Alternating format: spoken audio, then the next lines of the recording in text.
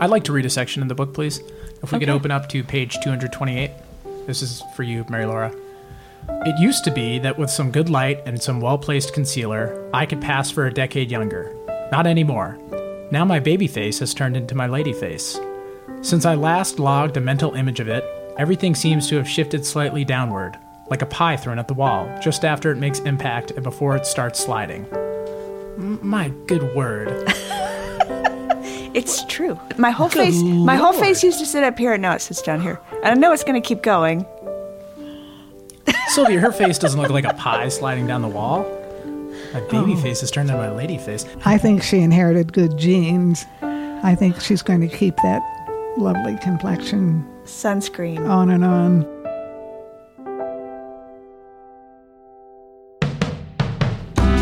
Me and All My Friends, a podcast about love, life, and joint pain. Produced in partnership with Blakeford Senior Life. Me and all my friends. By the way, can I ask a general question about book groups, Sylvia? Do you find that people either make a lot of comments about the beginning, they try to make thoughtful comments about the beginning of the book because they haven't read it, or conversely, that they make a lot of comments about the end of the book because they want to make you feel bad, or they want you to know that they read it? You know what I'm saying? Does that happen? Oh, Ben, I hope it doesn't. My mom's in a book club. She never reads the book. Oh, You have so little faith, and I bet they all read the book. I don't know. Being with this book club is a new thing for me, really. I used to teach elementary school, and this is interacting with adults, and it's totally different. But they've been very kind and receptive, and they're very bright people in this group, which helps. I just thought if I came here and I started citing, like, all right, let's go to page 30, let's go to page 35, hey, let's go back to page 18, they're going to be like, they're going to know that I didn't read the book. Or if I was going to go to the last chapter and keep making comments about the last chapter, it was going to be like I was brown-nosing the author. Does that resonate at all? Well, no. That's a cynical book we view, read man. Earlier was 900 pages. It was Doris Kearns Goodwin, Team of Rivals. Yes. We took 2 months to do that. That's and a a couple of the women one. said, I'm going to give this back to you. I just can't handle it. It's too much. But if you stick through it, as some of us did, maybe 4 out of 10 did, just fell in love with the book. You're observational. She is text interpreter. She's so good. With all those letters. By the way, Mary Laura, that's the book that when I suggested we do a book club reading, Sylvia here said, why don't we read Doris Kearns Goodwin's 900-page biography of Lincoln? And I said, why don't we read Mary Laura's breezy 270-page It is read? much shorter. Well, why don't we start by just going around and each introduce ourselves? Okay. We'll start with you. Okay, I'm the oldest. And according to my friend on my left, I am in the 89th grade. That's a great grade to be in. Yeah, right. And I've lived here at Blakeford. It'll be 8 years. My husband and I moved here in 2014, and we had 5 wonderful years. And he became ill and fell, had a hip replaced, and survived that. He was just fine, but there were other complications. And so he died December 27th, 2019. And so I've been here without him, missing him, but getting along okay. But this is the first time I've ever lived by myself. I went from my parents' house to being a bride, and then all that. So here I am. It's really kind of nice. Well, Sylvia, your name, I don't know if you mentioned your name. You're Sylvia Dupre. Sylvia Dupre, right. Born in Columbus, Ohio in 1933. And I was the youngest of 5 children. And the oldest and the youngest in the family were born in this country. The siblings in the middle were born in Italy. You run the Blakeford Book Club? Yes. What is the name of the club? Blakeford Book Club. Okay. That makes sense. And who do we have here? Who are you, ma'am? What am I doing here? I am Mary Laura Philpott. I'm the author of the book that we've got on the table in front of us, Bomb Shelter, which is my second memoir after I Miss You When I Blink, which came out in 2019. And I learned right before we started recording this conversation that Sylvia and I eat the same breakfast every day, which is Cheerios. Mixed with granola and fruit. But I now know, came to Nashville at the same time. So I was born in Nashville, but I did not grow up here. And then I came back 8 years ago in 2014. So I've lived here this time since 2014 with my family, my husband and 2 children who were children when we got here and are rapidly turning into adults. So soon there will be fewer of us in our house, too. So this is great. This is the first time on Me and All My Friends that we're doing a book club discussion, and we have the author here in the flesh. Yeah. You couldn't have picked a better one. That is exciting. And you also, Mary Laura, you hosted a show on Nashville Public Television. I did. A Word on Words, which was an interview program with fellow authors on Nashville Public Television, which still runs and is great. My co-host, JT Ellison, is still co-hosting it. I did it for 6 years, and I loved it. But I discovered during the pandemic that something I used to think was true about myself is not so true. I thought I did better work the more jobs I juggled. I thought I was a good multitasker. And when the pandemic came along and I had to stop doing as many things as I was doing before, I realized I do better work the fewer things I do. Yeah. So I said goodbye to that job, and I'm now just really trying to focus on books. Sylvia, have you seen this program on NPT? Yes, I have. Well, when we first talked and you mentioned Mary Laura Philpott, I said, "Oh, she's from Word on Words," but I thought you were still doing it. And I've watched it, and I keep track of it. It's hard to find when programs are coming on that network, NPR, NPT. But I think I did catch you live at one time, and I wish she were back again. Well, and to be clear, you said you were starstruck. Yes. But look at her now. She's here. I know. I can't believe it. Do you still feel starstruck? Absolutely. She's wonderful. So why don't we, and I'm Ben, by the way, that's my introduction. Why don't we start with, Sylvia, I'll give you the honors. We are discussing today Mary Laura's new book, Bomb Shelter, which comes out when, Mary Laura? April 12th, 2022. So how would you like to start this off, Sylvia? How should we do this? An overview of the book is, they've overused this word compelling, you just want to keep reading, and that's exactly how I felt. I felt so many connections.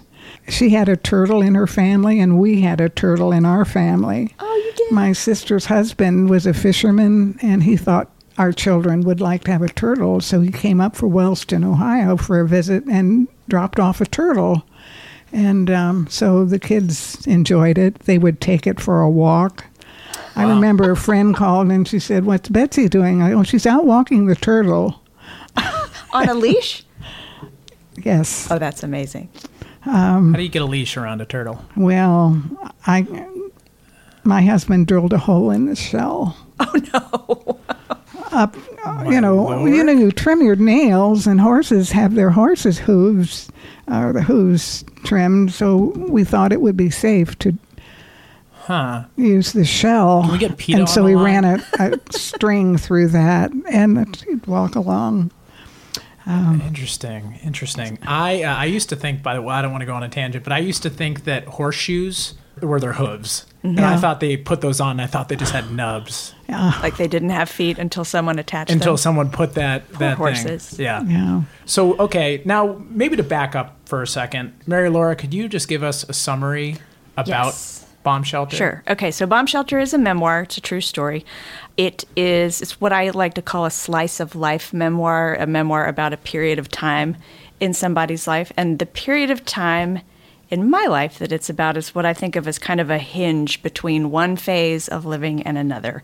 And that hinge period was the 2 years before my first child would leave the nest, which was a time I had built up in my head as a big thing. Like it's, this is the end of everything when they start leaving me. And around that same time, other things were happening in my life that were kind of periods of change. I was getting older. My parents were getting older. My relationship with my work was changing. So it was a snapshot of a changing time. But what added some urgency to that time. And what I write about in the book is that 2 years before my son graduated from high school, he had his first epileptic seizure, which is something we did not see coming at all. We had no idea this was, something about his health that we needed to look out for. So the book begins with my husband and I finding him on the bathroom floor, unconscious, having a seizure one morning. And so from there, it goes into my kind of thinking, well, we've only got 2 years to get him ready to leave. And how could he go live on his own if I can't be there taking care of him? And I'd sort of extrapolate that thinking into all sorts of aspects of life. Why can't I take care of everybody? Why can't I protect everybody and keep them safe forever? Because you can't. So that kind of gives you the plot, as it were. A snapshot. Yeah. Why is it called Bomb Shelter, Mary Laura? Bomb shelter is both a literal place in the book that has something to do with the story that I tell, but also a metaphor for that feeling that we all hit at some point where you just want to keep everybody you love safe, and you realize that it's impossible, which if you think about what a bomb shelter is, it's a place you go, in its worst sense, like a nuclear bomb shelter. It's a place you go to hide from the fallout, but eventually you have to come out. And if something happened that was so bad you had to go into a bomb shelter, what you're coming back out into is a changed world. Mm-hmm. Do you have a thought? Do you immediately write it down or go to your computer and tap it in? How do you put all that together? I've been getting better about that in recent years. I used to think, oh, I'll remember this. I'd be driving down the road and go, I'll remember that when I get home. I never remember when I get home. So I do a lot of voice memos in my phone while I'm driving. I'll say, hey, Siri, take a note. And then I'll say the thing and it records it. And when I get home, I can look at it. I also keep a notepad by my bed so that I'm, when you're falling asleep, suddenly your brain is full of... Oh, I have my best thoughts at 3 a.m. Yes. Yeah. Right. So I have a notepad that I can scribble little thoughts on and then wake up in the morning and try to read my handwriting. Right. That's great. Yeah. Your process of writing, you have all these notes and Siri's voice coming at you. Do you sit and just... To me, your writing sounds like you're talking to me, and I think that's a compliment. It isn't stilted. It's just very natural and very captivating. I just love it. It's just wonderful. Thank you. That's harder than it looks. I used to read books by people and think that same thought, like, oh, this just sounds like they're talking to me. It's so conversational, and I have realized that takes a lot of work, or for me anyway, it takes a lot of work. Well, this is a question I wanted to ask, and it's a question for you, Mary Laura, as a writer, but Sylvia, for you as well, which is like, come on, why do we write? Why be a writer? Like, it is such a taxing process, and I was reading this and going, yeah, I love the description, and I can feel her talking to me, but then I was also like, I bet this paragraph took 3 days. 3 days to write. So why choose this as a vocation? Are you insane? What's going on? I guess maybe a little insane.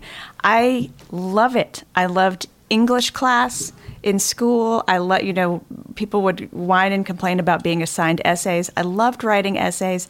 I love being able to take the static noise in my head and put some order to it. It actually gives me like psychological relief to be able to take everything that's in my head and put it down on paper and give it some shape and some order and figure out what I think about things.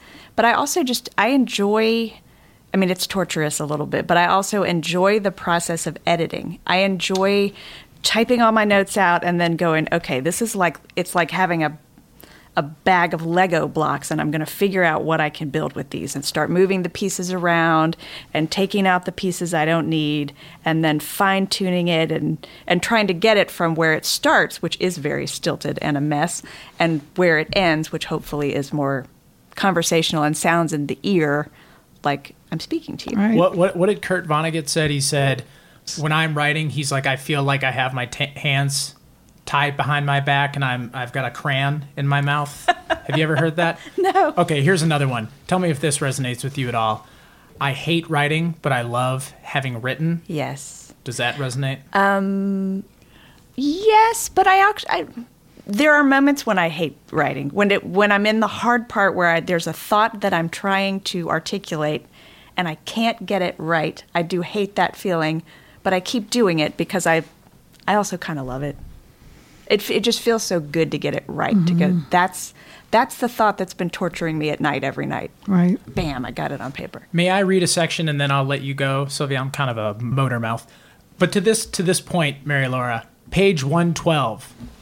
Let's open our books here. Mary Laura, I see you didn't bring I should a copy say of your own book. this is page 112 in a printer's proof, so this will not match final books if people are reading along. So to this point of how hard writing is, the darkened cave of the garage behind me, the bright backyard ahead, the cool concrete floor under my feet, and the earthy vegetal smell of potatoes laid out on newspaper at the back of the garage. I mean, how long did that sentence right there take you to write? You needed to think of all those adjectives. Why do we write? That's ridiculous. That one didn't take me long because that's a sensory sentence, and I remember that was from a distinct moment in the book. It was the first time I ever said I hate you to somebody, and I said it to my brother. And that's a snapshot memory, and I can smell it and hear it and feel it. And okay. So that Fine. that's just I can tell you what a memory sounded like or felt like or looked like. It's the parts where I'm trying to describe or get across a feeling that is complicated or contradictions in my head. Like, I'm happy about this, but I'm also sad about it. I'm sad that this turtle in my driveway has been run over by a truck, but I'm happy that it wasn't our turtle. Right. But I'm not happy that any turtle got run over. You know, that was sort of a weird example. Is this original to you? Did you ever have a class where they suggested this as a tool to use in writing, or is it self-discovered by you, this technique you have, if it's a technique? That just kind of writing the notes and then moving them around. I think everybody finds their way to a technique that works. And from writer friends I know, I do think we all sort of start with the mess, start with the messy first draft, and then we start moving pieces around. Yeah. Which is, I don't do much visual art, but I imagine maybe that's like a paint. I'm looking at your beautiful paintings on your wall, and I'm thinking maybe it's like, put down your first layer of paint, and then you start blocking out. Here's where the ocean will go. Here's where the sky will go. I don't know. For seniors in Greater Nashville, Tennessee, Blakeford Senior Life is not just a provider of residential living and services. We are a partner. We work with seniors to create the living experience that works best for them and their loved ones. Whether that's in a beautifully designed residential setting on our Green Hills campus or in a long-time family home, the goal is not to change life, but to enhance and enrich it as you age.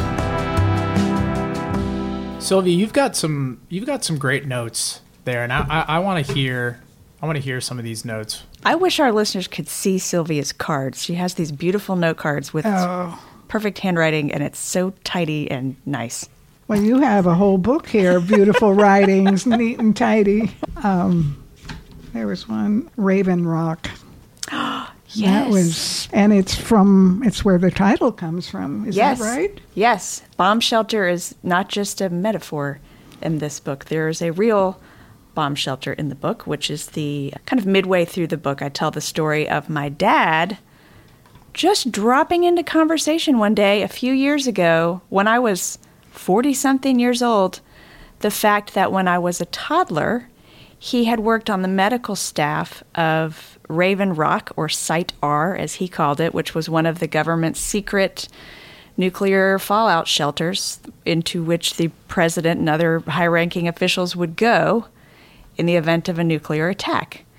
Never mentioned it to me once in my life. And, of course, I was a toddler at the time, so I didn't know. You didn't know your old man was in the CIA?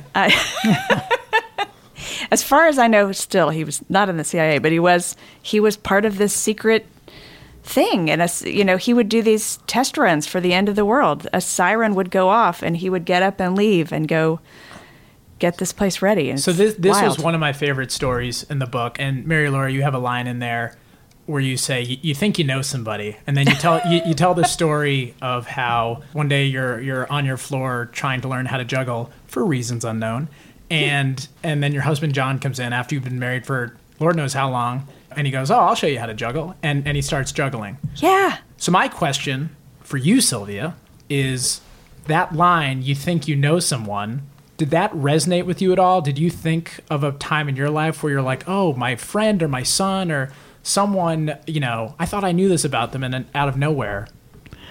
I guess my life has been dull. I don't recall having any revelation of anyone. I know when my sister, I guess I was about 40 years old when I learned that her name isn't Edith. What? That's okay. So that's a good one. And I said, well, tell me about that. And she said, well, Dad named me Italia and in Italy, and she was 7 years old when she came to this country and was put in the first grade. And the teacher, I remember her name, Miss Shaw. She had a little ring. She'd knock on the window if you were doing something on the plane. Anyhow, that was Miss Shaw. Italia came into her classroom and she said, you can't have that name. You're in America now. Oh, my God. I'll give you my mother's name. It's Edith. What? And so she came home and she, conversation. I wasn't around. I was born 3 years later. But anyhow, her story is that she told her parents this. And in my family, the teachers are revered because they are maestra, the masters. And so whatever the teacher said was what we did. And so my sister Italia became Edith. But at home we called her Ida, Edie. And she shortened it to Edie. So here's my take. That teacher can go to hell. So you did not know this story until you were adults and she mentioned it to you. That's right. Wow. Isn't that something? It never occurred to me. I have a sister Maria, a sister Lucia, a brother Nick, and a sister Edith. Where did Edith come from? It never occurred to me to ask. It came from that teacher's nosy mother. teacher. Wow.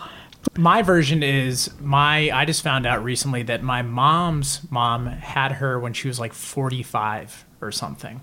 Oh. Which when you're born, when you have someone at like 45, 46, whatever it was in the 50s, that seemed pretty uncommon at that. Like that seems uncommon now, right?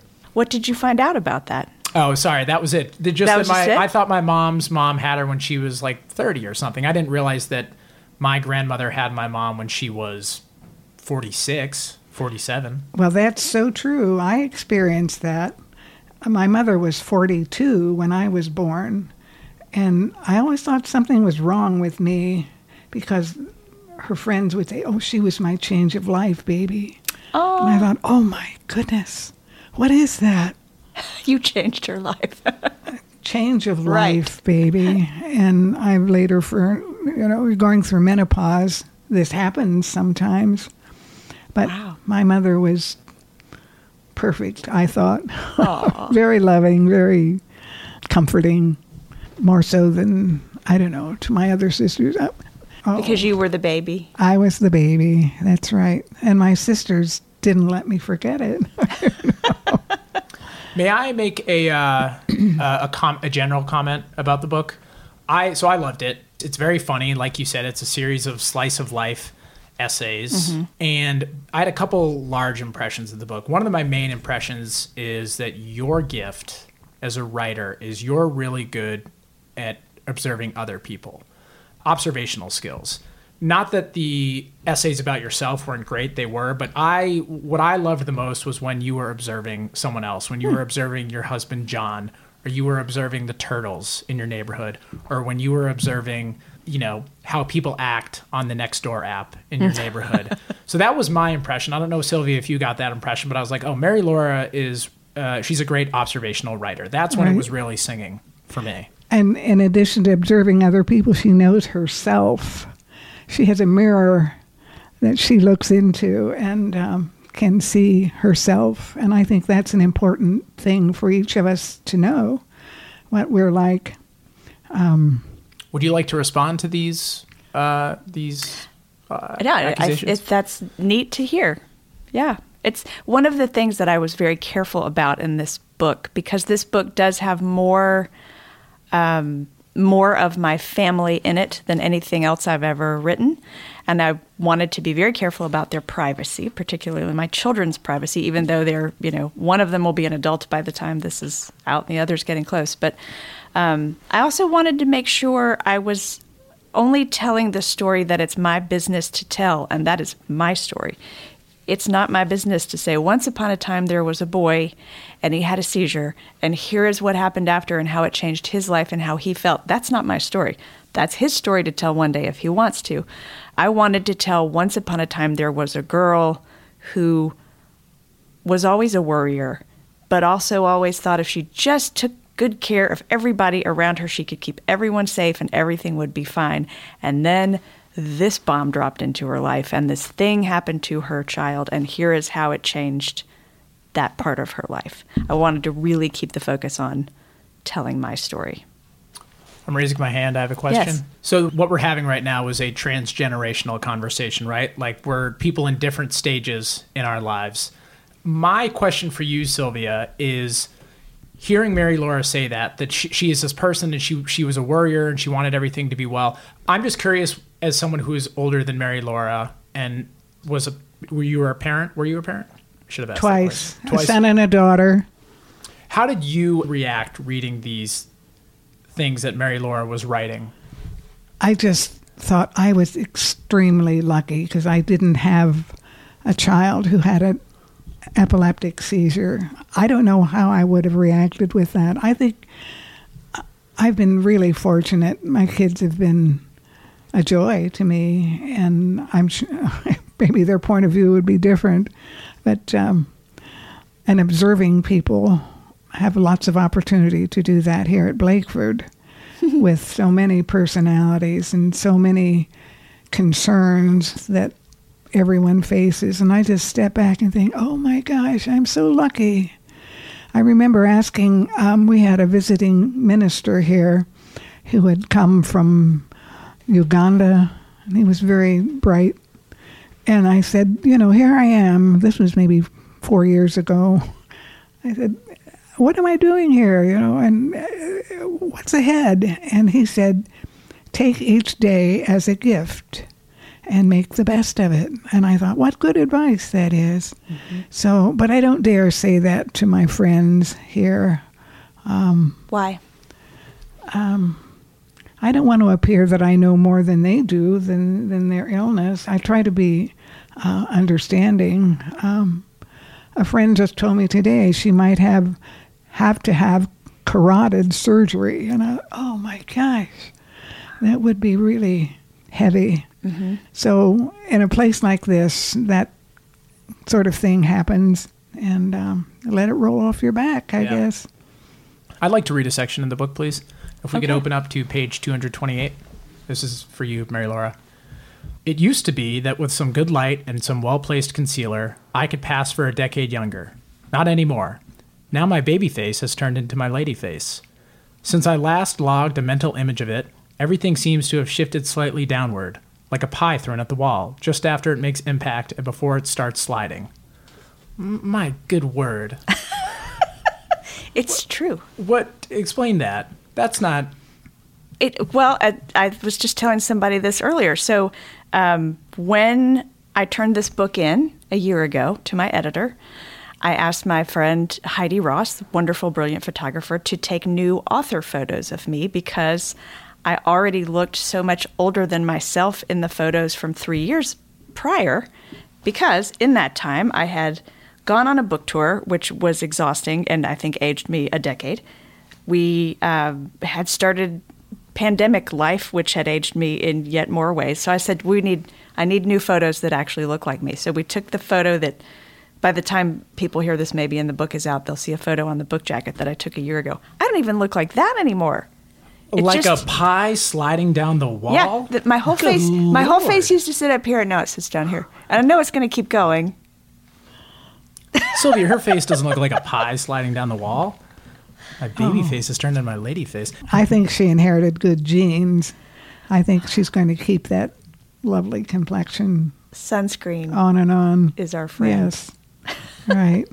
I don't know what accounts for wrinkles. I think it's because you've been in the sun too long, been baked out. But I've spent a fair amount of time in the sun growing wrinkles. You have they do beautiful appear skin. up here. Yeah, we get that from my mother, I guess. Blakeford Senior Life. Visit us at blakeford.com to learn more about our innovative senior living solutions in Nashville, Tennessee. Coming up next. Do you believe in an afterlife? Yes, You do. I think. Wow, I've never asked that question. I usually skirt that question. We're on getting this. deep. We're getting Yeah. deep on this podcast, Ben.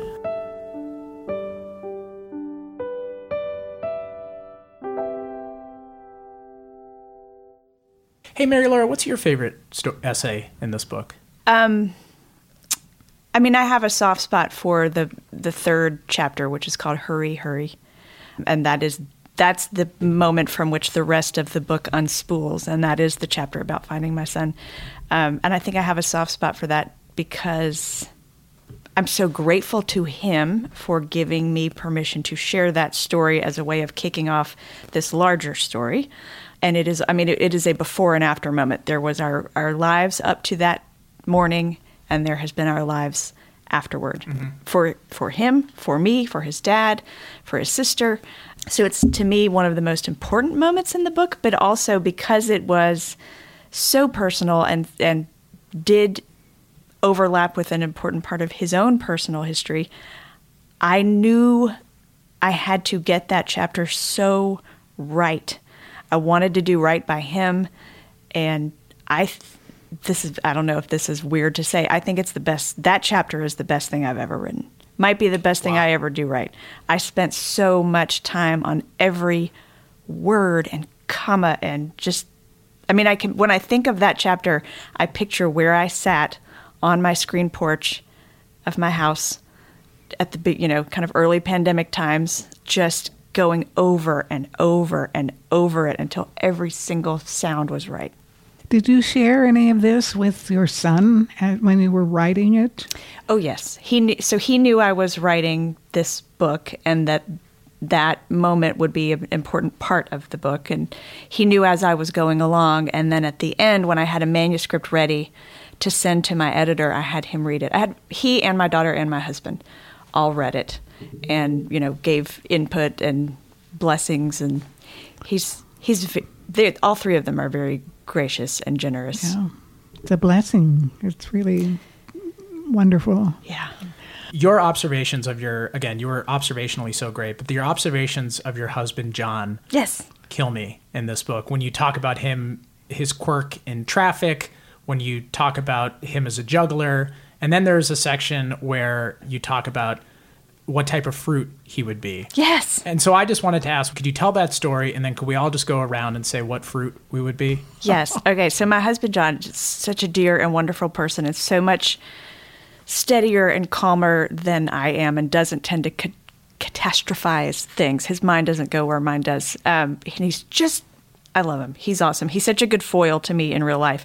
So he told me at one point early on after we had met, that when he was a teenager, he had gone to some sort of interview, I guess a job interview, where one of the questions was, what kind of fruit would you be if you were a fruit? And I said, well, what did you say? And he was like, well, obviously, I said a cantaloupe. Or what? He had like this very quick, immediate answer and a reason for it, just ready to go. And I thought, how do you boil your essence down to just one fruit? Like, I would want to give 10 different fruits, and why I was a little bit of a lemon, but also kind of an apple and sort of a pineapple. And he was just like, no, it's this. This is who I am. This is what I'm about. And I love that about. Even from a young age, he was that way. He knew himself. He knew who he was. And to this day, I don't know what fruit I would be. Maybe a grapefruit. I like grapefruit a lot. Why is that? It looks a lot like an orange, but it's a little more complex. It's a little bitter. I also just I'm just picking a fruit I like. I like grapefruit. I've always have. Yeah. And I also think its name is funny. Grapefruit. It's not a grape.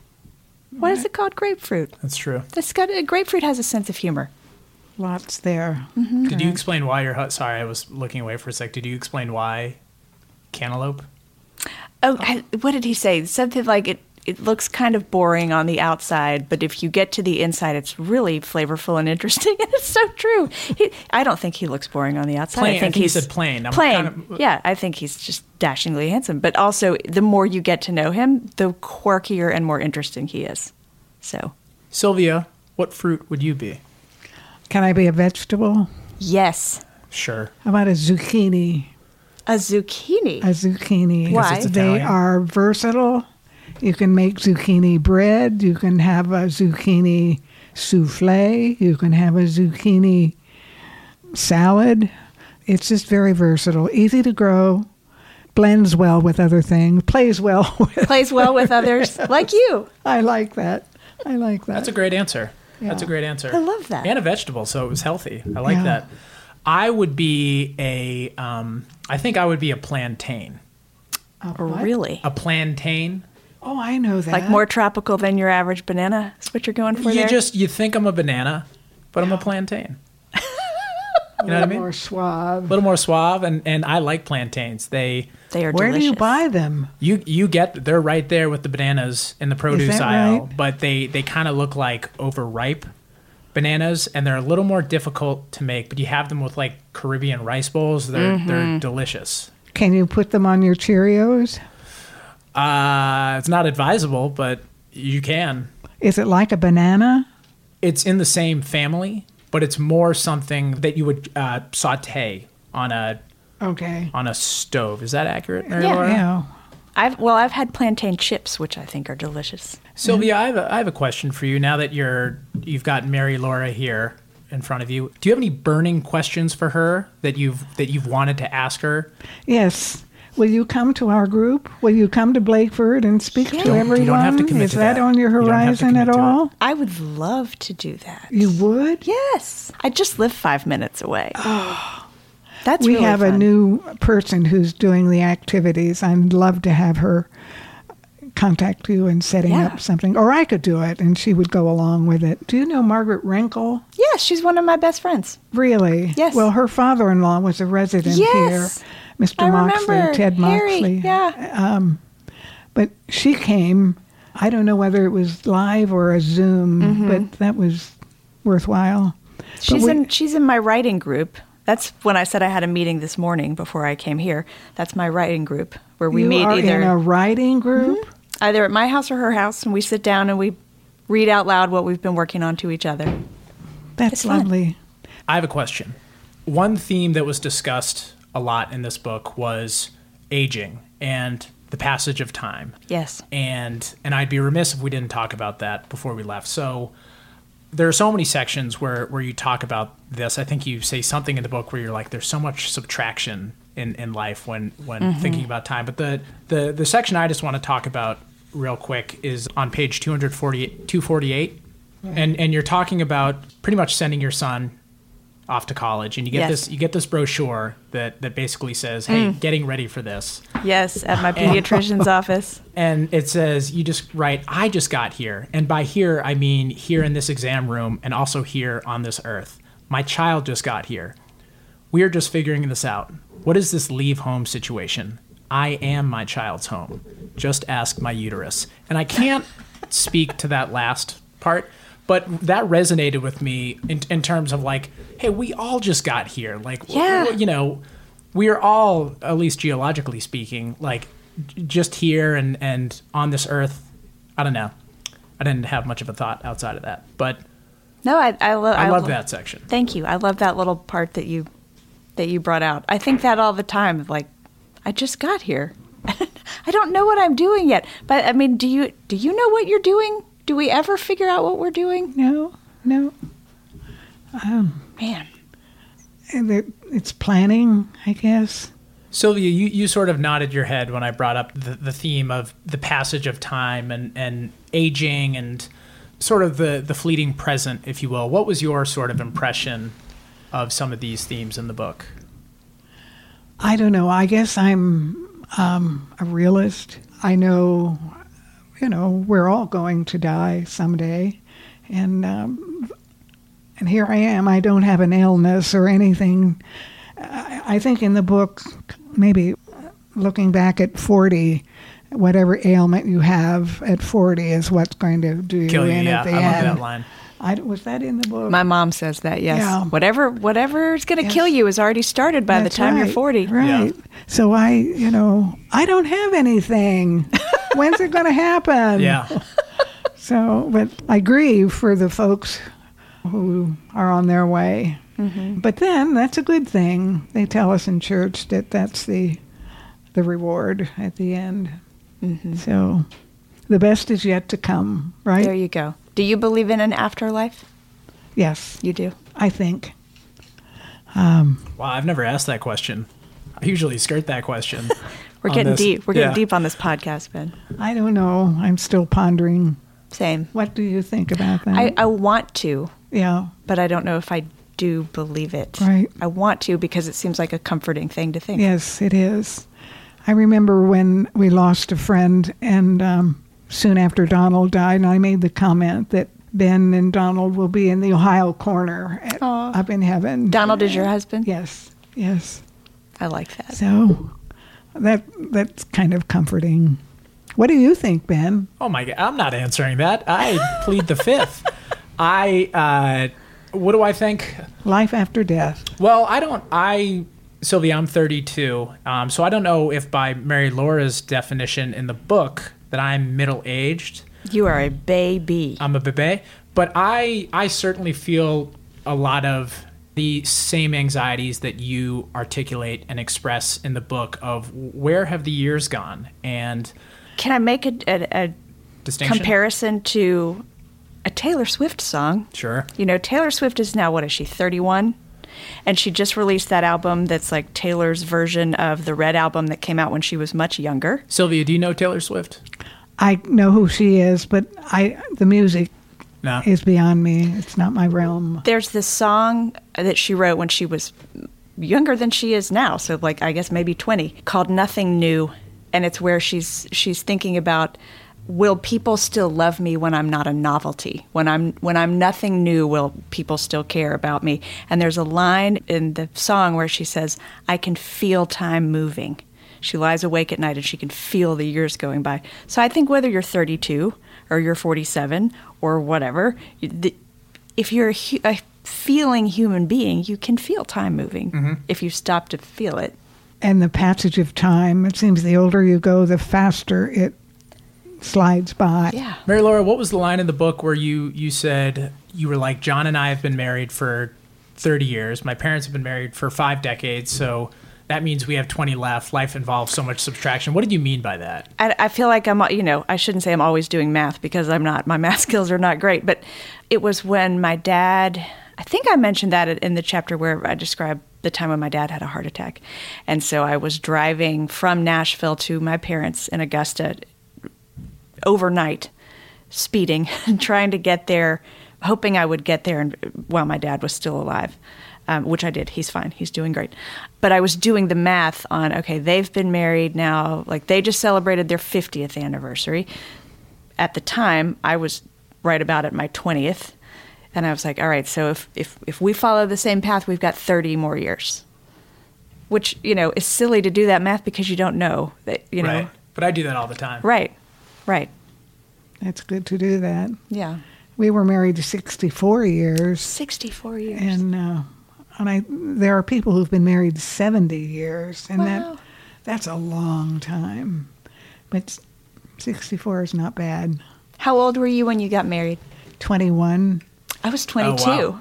This I was know. in June. I was in August. I would have been that age. I was 22, and we got married the day before my husband's 24th birthday. Oh, So 22 and 24. well, that's the difference. My husband is 7 years older than I am. And interestingly enough, my father is 7 years older than my mother. Wow. And my father-in-law is 7 years older than my mother-in-law. Isn't that weird? Whoa. I know. It's strange how little patterns repeat, and you don't even know it. It's uncanny.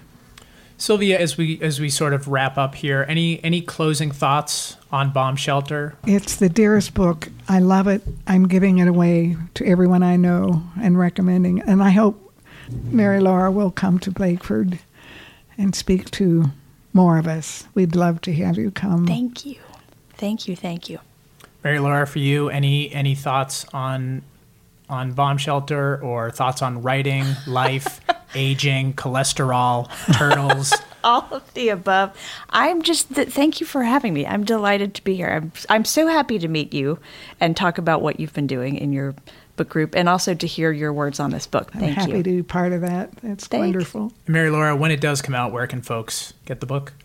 You can get it anywhere that sells books. If you would like a signed copy, order it from Parnassus Books in Nashville, Tennessee, because that's where I sign all the stock. And in fact, if you would like to order it and request a personalization, you can order from Parnassus, and there's a little window where you can type who it's for, and I'll write their name in it or whatever message you want me to write. Are you going to do a reading at Parnassus? Yes. So book tour plans, as you can imagine, in the age of COVID are changing rapidly. What I know is that there will be a preview event the Sunday before the book comes out on a Tuesday. So Sunday, April 10th, there will be something. Stay tuned or check the Parnassus website to see what it is and where. Oh, good. But there will be something then. And then what I hope is that in the fall, after people have had a few months to read it, I'll be back home from book tour, and I can come to the Southern Festival of Books, which hopefully will be in person again, and we can have a big conversation there. Hey, thank you so much, Sylvia. Thank you. Oh, Ben, it's been my pleasure. I've loved having you here. Thank you, Mary Laura. Thank you. Me and All My Friends, hosted and produced by Ben Odo. For more interviews, visit meandallmyfriendspod.com and make sure to follow us at Me and All My Friends on Instagram. If you enjoyed today's episode, please consider subscribing and leaving us a nice review on Apple Podcasts. Thank you to Julie Dowd, Brian Barnes, John McHugh, and Warner Tidwell. I'm Mariah Paris, and nobody ever thanks me. Yeah.